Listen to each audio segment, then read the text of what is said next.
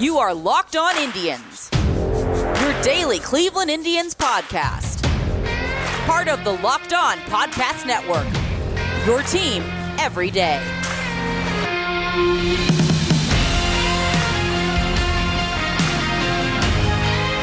It's Jeff Ellis. Today we have special guest on the show, Justin Latta of Indians Baseball Insider.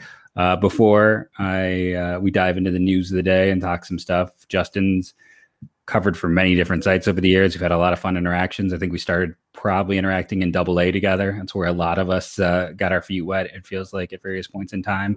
I often agree with Justin, so that just proves to me he's very smart, right? That's how it goes.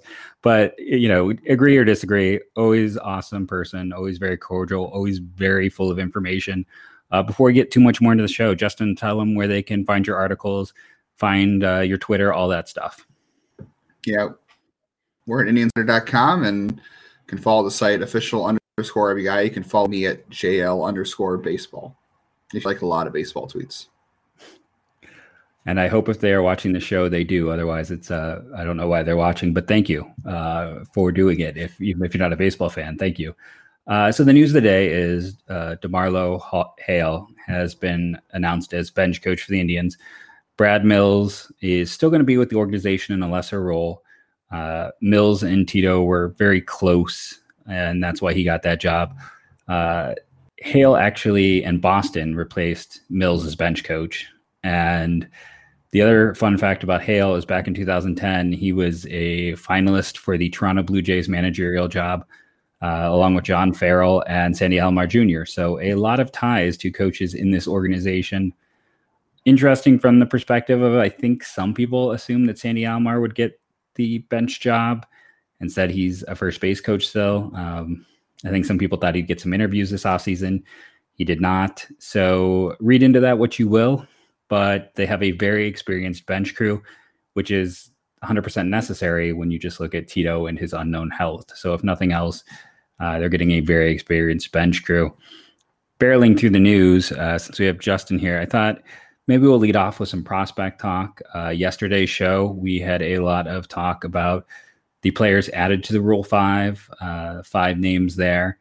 I don't know if you had a particular player maybe you'd want to talk about from that grouping, or if there is anyone who you were kind of surprised that was left off or you wish had not been left off. I think the one person everyone was surprised or disappointed among the prospect community, I think yourself included, was Jose Fermin. I think that's the only guy you can look at and kind of worry about. I know Luis Oviedo might be on that list, but he had a pretty up and down 2019, and he obviously didn't pitch last year. So neither of those guys got taken in the 2019 rule draft. So hard to believe that they would be taken in the 2020 rule 5 draft. But I'm kind of surprised they added all 5. Like I had kind of predicted they would add that these are the 5 guys that they should add, but I was kind of surprised they actually went ahead and added all 5 because now they're at 40. And I was on the fence about whether they would keep Eli Morgan because, his carrying traits are a 70 grade changeup and plus command. And Carlos Vargas is the other guy who hasn't pitched above short season ball yet, has some really nasty stuff, but again, he hasn't pitched above a short season. That's very, very rare to keep on a 40-man roster. I know they did that with Danny Salazar after he had Tommy John, but I think at that point he had been in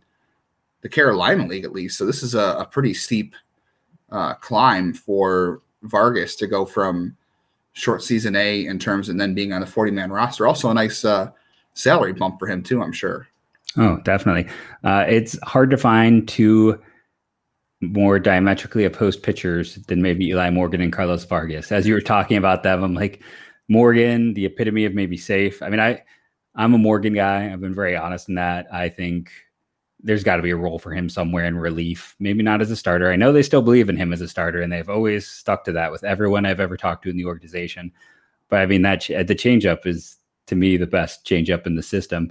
And then Vargas, who, I mean, I've been hearing hopes, wishes, and dreams on for the last 2 years just based on that stuff. So it is, as you were talking, it just made me think of how opposed they were. I had 4 out of 5. I thought maybe they'd leave a spot open. I still haven't done the research like I should, but I was trying to think if the last player they took was that first baseman from Texas like 5 years ago. They just don't seem to have any interest in the Rule 5 draft. That was Chris McGinnis here, right? I forgot about that. That seems like many moons ago. I want to say that was 2012, maybe 2011. That could be. Well, the best part was I pulled that out and got Texas first baseman McGinnis from the top of my head on Friday's show. So the fact you confirmed it there makes me feel pretty good or pretty bad that I store that type of information in my head for a guy who they did not keep either. So it's, it is interesting as the team, everything's going to come up with Anthony Santander. It was a very odd situation. And if anything happens and Fermin comes together, I'm sure that will come up. But I agree with you. I think the fact that he wasn't taken last year probably emboldened them to not protect him this year. In general, a lot of people know the big names who are close or the guys they just got in the trades. Who are some prospects that maybe aren't, those top 4 to 5 or some recently acquired ones or recent draft picks? Who are some guys that fans should know about that we're not hearing as much of, or some guys that maybe you're hip to because you do spend so much time talking to people and watching these games? Fermin offensively is one of my favorites for sure. I mean, position player prospects outside of middle infielders, as you know, is kind of sparse. Like they're weak at first base, even though they have some guys down the pipeline like John Kenzie Noel and Joe Naranjo who are interesting. I don't know, position players are hard to nail down. Like everyone knows who George Valera is out of the hat as far as position players. Like the guys you hear about every day, like Tyler Freeman and Aaron Bracho and Gabriel Rodriguez, and now Gabriel Arias, all those guys are on everyone's radars, and that's going to make up the hopeful core going forward offensively, even if some of those guys move off of shortstop or other positions they're at right now. I would say pitching-wise, one of my favorites has been Cody Morris. I'm a little bit concerned that they're going to go the way of the bullpen with him. He was actually listed as a reliever at Fall Instructs last month, which kind of caught me off guard. They were super careful about his innings in 2019. I'm sure you watched a lot of him or heard a lot about him and at South Carolina the year they made the run to I think it was the Super Regional. They made it to the finals. I can't remember how far they made it, but he pitched a ton of innings, if I remember right. And he didn't pitch at all in 2018 when they drafted him. So 2019 was his first year pitching in the pros, and he looked really good. I mean, he had a really, really good doesn't have a lot of movement, but it's got, enough velocity to play, and he's gotten good enough command of it. And I like how much promise the changeup has. So I think he's got keep him in the rotation, but I think the concern is the pitches holding up and his velocity holding up, turning the lineup over a third time, going 6 or 7 innings. So they were super careful with him in 2019, not doing that too often. So I am concerned that he's going to move into the bullpen, but you move into the bullpen, he's got a really nice future too. I mean, it's a 3-pitch pitcher who all 3 pitches to me are at least fringe average, if not a touch better. And he's got decent command. So he's for sure one of my pitching sleepers. And Eli Morgan is a guy name you mentioned that we just talked about that really does realize how good his changeup is and the kind of role he can profile. And I'm trying to think of any other pitchers off the top of my head, but yeah, position players are, they are what they are. Bo Naylor, those guys, those are the core guys, and they need to make it. I think they should be on everyone's radar. If I can throw you my helium or potential helium hitting prospect is, speaking of Naylor, is Brian Lavastida. I feel like a guy that just based on 2019, like I wasn't sure when they drafted him. I did not have much intel there. I was kind of surprised by his overall cost, but I thought last year he did enough to at least be a name where you have to pay attention to him in 2021. Yeah, and he's come a long way. He didn't start catching until I want to say the end, or he only went to junior college for 1 year, and I think he switched to catcher, only in junior college. So he hasn't been catching that long. He doesn't look that bad for a catcher who hasn't been doing it a long time. And I mean, he's going to be a bad first player, but he's a strong physical kid, right? And he looks like he has an idea of what he's doing at the plate. Doesn't strike out a lot, so kind of fits their profile. It'll be interesting to see how he moves up along with Naylor. And some people really like Gainer Diaz. He had a really tough time at Mahoning Valley in 2019 when he got there. Another name too that was in that trade, Owen Miller. I think there's a lot of people who are split on Owen Miller from what I can tell. Is some people really like the contact skills because, there's some Jose Fermin, some Jose Ramirez to his game, but he's a little bit older. He's a college prospect, and he's probably a second baseman who's going to moonlight as a shortstop. But I wouldn't be surprised to see him playing second base this year. And he wasn't added to 40 because he doesn't need to be until next year, which complicates things because I don't know if he had a chance to take a look at the 40-man roster stipulations for 2021, but it's absolutely insane. But yeah, Owen Miller is another guy that probably didn't get added to 40 that should be on people's radar that might play in 2021. Yeah, he's interesting because it's like he's one of those players I am high on. I'm in that group, but I can also see some Jake Bauers there to a degree where it's like I don't know about secondary traits. It is a lot about contact and strikeout rates, and it is being that polished, advanced college hitter. And I've seen talking to people over the years. There's conspiracy theories afoot. And the two of them are, one is to take that college player and push them aggressively quickly to increase trade value. And the other is to do the same thing with extremely young players, a la Jake Bauers when he was he was always significantly younger than his level. And that if you can even be above average bat as a very young player, or if you can be an advanced hitter as one of the older ones, then you can raise a trade value. And I mean, I like Owen Miller quite a bit, but as this third round guy from a small school, I don't think anyone suspected that he was going to be a top 10 prospect or on the fringes. And I mean, it was interesting to see that he is higher rated often in the San Diego system than he is in Cleveland's.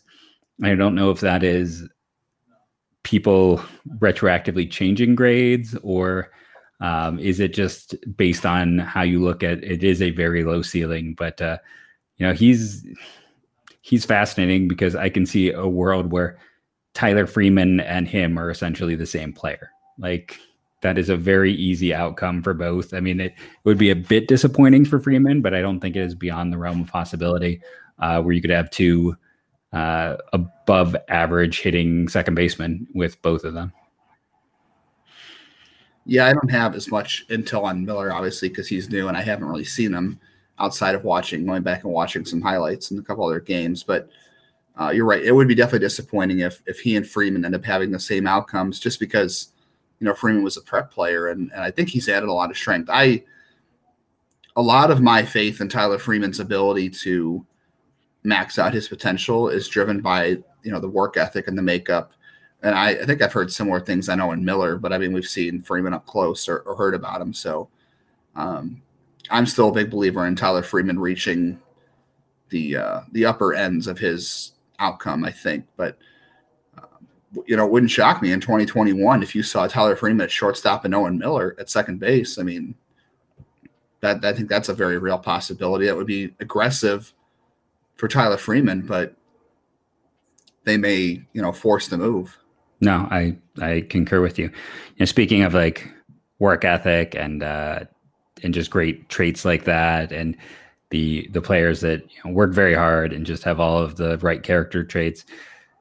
There was a player who I think to some was a bit of a shock that wasn't added onto the Rule 5, and I'd be remiss to not talk to you about Will Benson, who, by every account I ever heard, one of the greatest people you could hope to interact with. I've always heard just over the moon scouting reports on personality and work ethic, and the physical tools are there.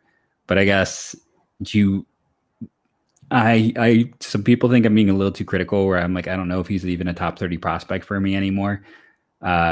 When he was drafted, that hit tool was, I thought, a future 30, maybe 40 at best. Do you think the hit tool's ever going to get there with him? Or do you think we're just, no matter how good physical tools are and how good he is and how hard he works as a person, that swing is just in the pitch recognition with it?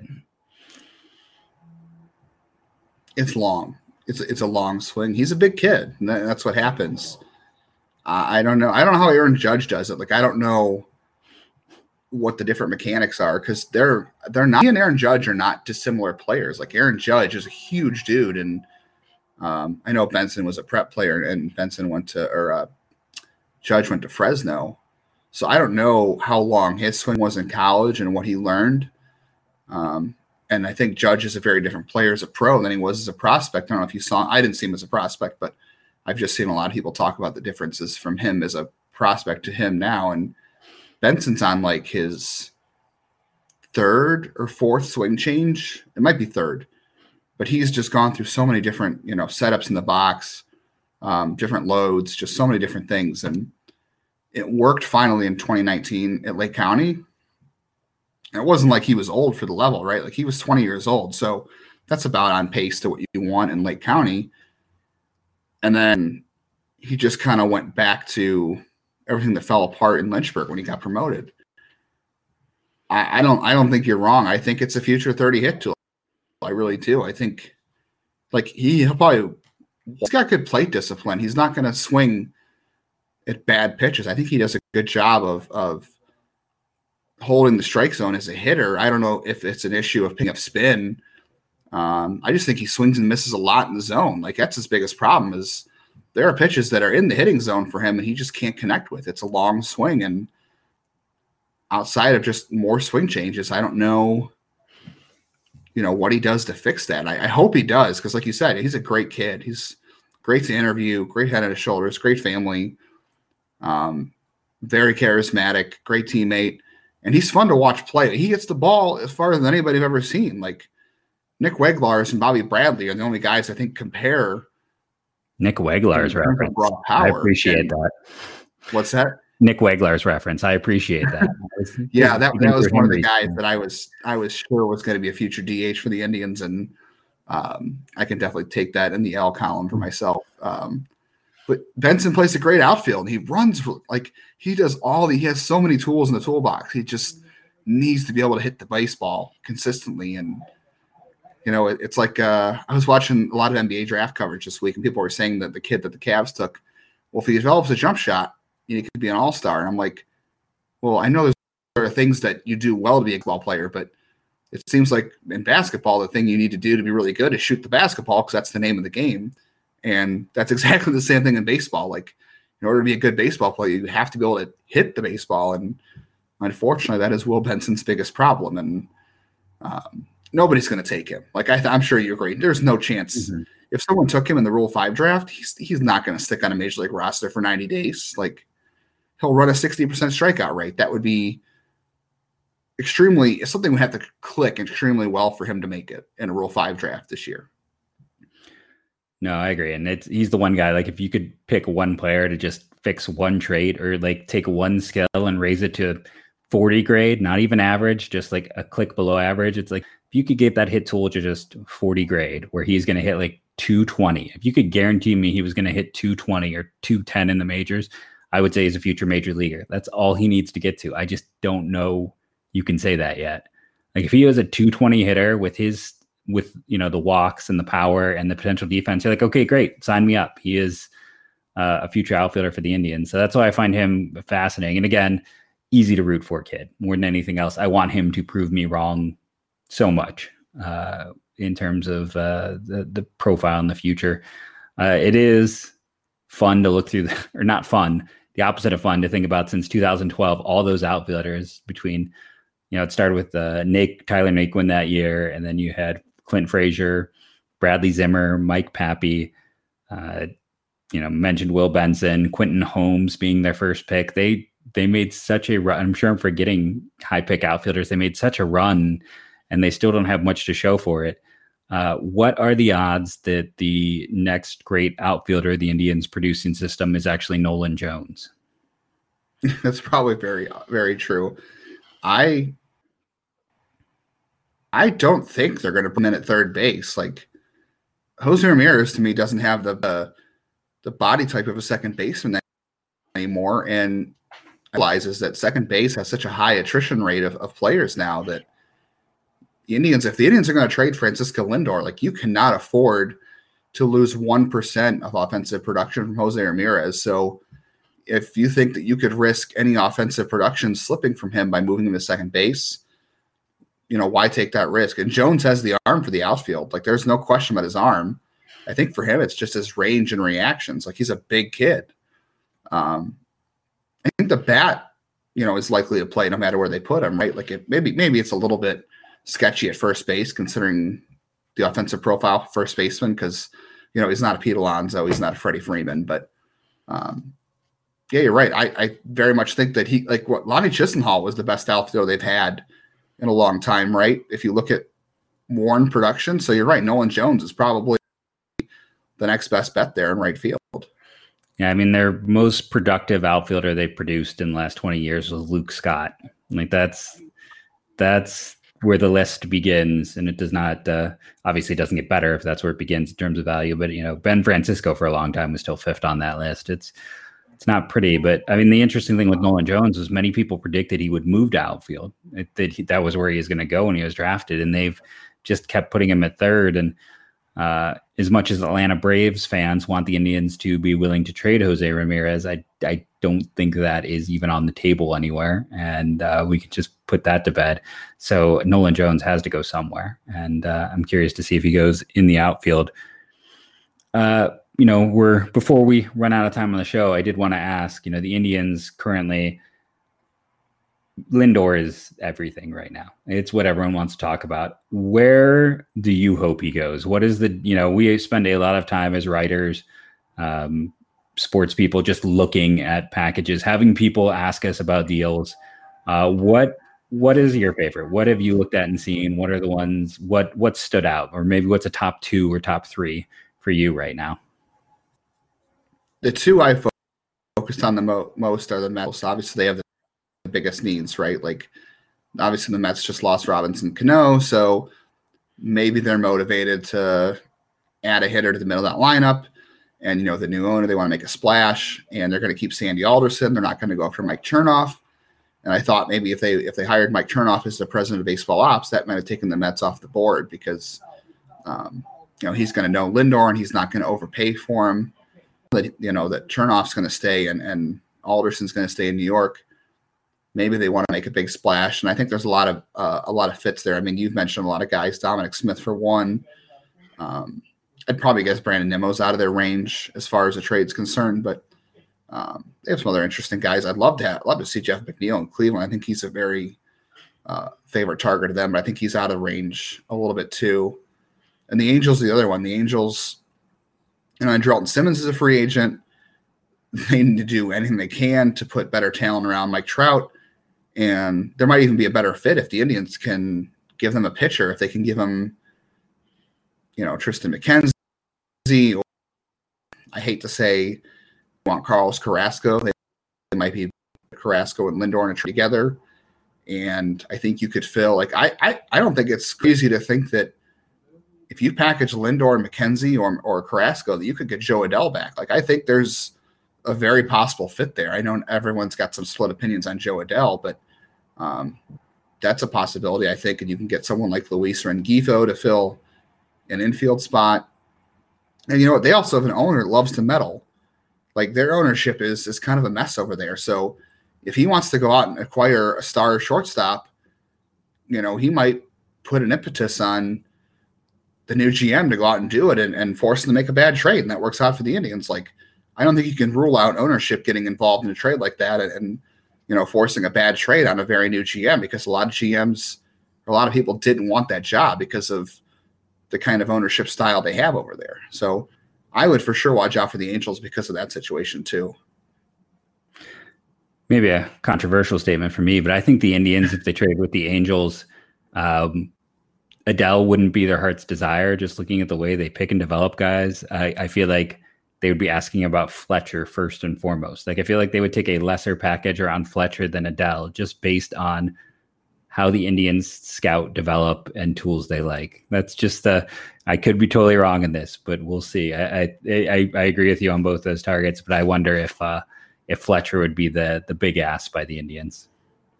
No, I think you're right. I guess I kind of left him off, and Joe Adell's kind of a pipe dream too. I think again you'd have to package a pitcher to get him, but I think I kind of assumed David Fletcher would be even a bigger pipe dream just because he's young and he's controllable and had a great year and he does have all those traits the Indians like. You're absolutely right. So he would be a fit.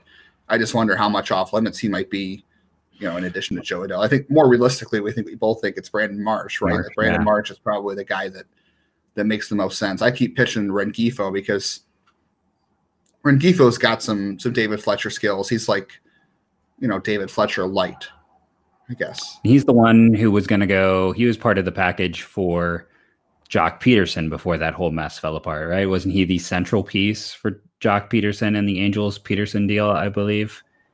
Yeah, he was supposed to net them both Jock Peterson and Ross Stripling. Like it was Rengifo, and I think there might have been somebody else going in addition to Rengifo, but basically he was the headliner for Jock Peterson and Ross Stripling, which I can't remember why they called that off. I think it had something to do with ownership. To be honest with you. And there was another, I think it was like Andy Page was another prospect who was also going from the Dodgers. So they were giving up a prospect as well to get Rengifo. And then it got held up because the big deal got held up. And then Moreno's like, no, do it now or don't do it at all. So yeah, it was the meddling where Artie Moreno got mad that deal got held up until the Mookie Betts deal was done because of the medical issue with Grattriel. The only reason I brought up Fletcher is, if they get Lindor and they sign him and they've got Anthony Rendon at third, I know second base has been up and down for them, and Fletcher could naturally slot in there. But I think it does slightly leave the door open for it. I'm not saying it's possible, but I do think he is an interesting one. And as everyone knows, I've already talked Mets to death on the podcast. I'll do one more question here. I know we're running long, but people tend to like it when I do that, is when I'm getting in my Twitter comments. So with the Indians' current setup right now, there's this gaping hole at second base, a gaping hole to some degree in center field as well. I have a sinking suspicion we all know who's going to be in center field, but as of now, let's ask about the three big positions. Who do you think is going to be playing, or where do you think they're going to get center field, second base, and shortstop before the season begins? I guess as of right now in center field, I'd have to pick between Mercado and DeShields. That's my feel as well. Yeah, I really think they need to non-tender Naquin. They need to non-tender DeShields. They need to move on. They've already got, 6 other outfielders. Jake Bauers. I know we're getting off. I don't want to get off topic here, but Jake Bauers is out of options in 2021. He's got to be on the big league roster, and you've got to find a home for him and Josh Naylor. They both played the same position, so there's 2 spots in your roster taken up right there between first base and outfield. I don't know how you can roll with Naquin and DeShields and Mercado and Bradley Zimmer and Nolan Jones and Daniel Johnson and Jordan Luplow. It's a mess. But yeah, I would say as of now, it's Mercado and DeShields. Second base, I imagine they'll get an infielder back in the Lindor date. If they go ahead and trade Lindor, they'll get an infielder back and he'll bounce between one of those 2 spots. And maybe you see Yu Chang take the other spot. I think Yu Chang either plays second or short, depending on who comes back in that spot. I hope you're right. I would like to see him get a chance. I keep leaving him off of lists for shortstop, even though he can totally handle it defensively. I think you and I probably agree there. He's not going to win any awards, but he's at least an average shortstop with an arm. And he's that guy where, I talked about I think he could be like a 220 hitter who walks and has 20 home runs. If he is 80% of Johnny Peralta, I think that could occur. I think he could be 80% of Johnny Peralta, but with better defense. I hope you're right, at least in that regard, that he does finally get an opportunity. I guess, is there any other player here at the end before I let you go that you want to shine a light on or talk about? Let me look over my list. I have my list pulled up here. I don't know. We had this discussion on Twitter the other day. I keep going back to Carlos Vargas. They probably won't do it, but I'm going to keep arguing until I'm blue in the face to see if they do it, because, there's a reason they protected him, right? Because they felt like somebody might try to go ahead and nab him and put him in the bullpen to see if it works. But I don't think there's a reason they should rule that out. They might try to keep starting him because they have the depth and they don't need to worry about it. But I just picture a back 3 of the bullpen of James Karinchak and Emmanuel Clase and Carlos Vargas, nice bullpens in baseball. I would love to see them fast track Vargas to the bullpen, because his delivery is just so. There's so much effort to it. I don't see him ever being a starter long term. And I think there's a possibility the fastball and slider are good enough sometime this year to get big league hitters out. If even with, below average command, like his command right now is maybe a stretch at 40, but if he can just control and, not walk enough guys, not even hit the glove, just throw it in the zone and let the fastball and slider do what they do naturally. I think he has enough there to do it, but we'll see. That's not, something they've done. I know they did it with Karinchak a little bit, but I know they did it with Kyle Crockett and Cody Allen. So I guess there's some precedent, but I would imagine the reason they protected him, right, was because they thought if you're in low A or short season A, nobody's taking that guy to start him in the Rule 5 draft. You're taking him to be a reliever. So they at least think that there's a chance he can do it, right? And the reports are so strong across the board. Like, yes, I'm not his biggest fan. I will admit that. But everyone had him, that the Indians were going to protect him. We all knew that the sure bets were Vargas, Jones, and Arias.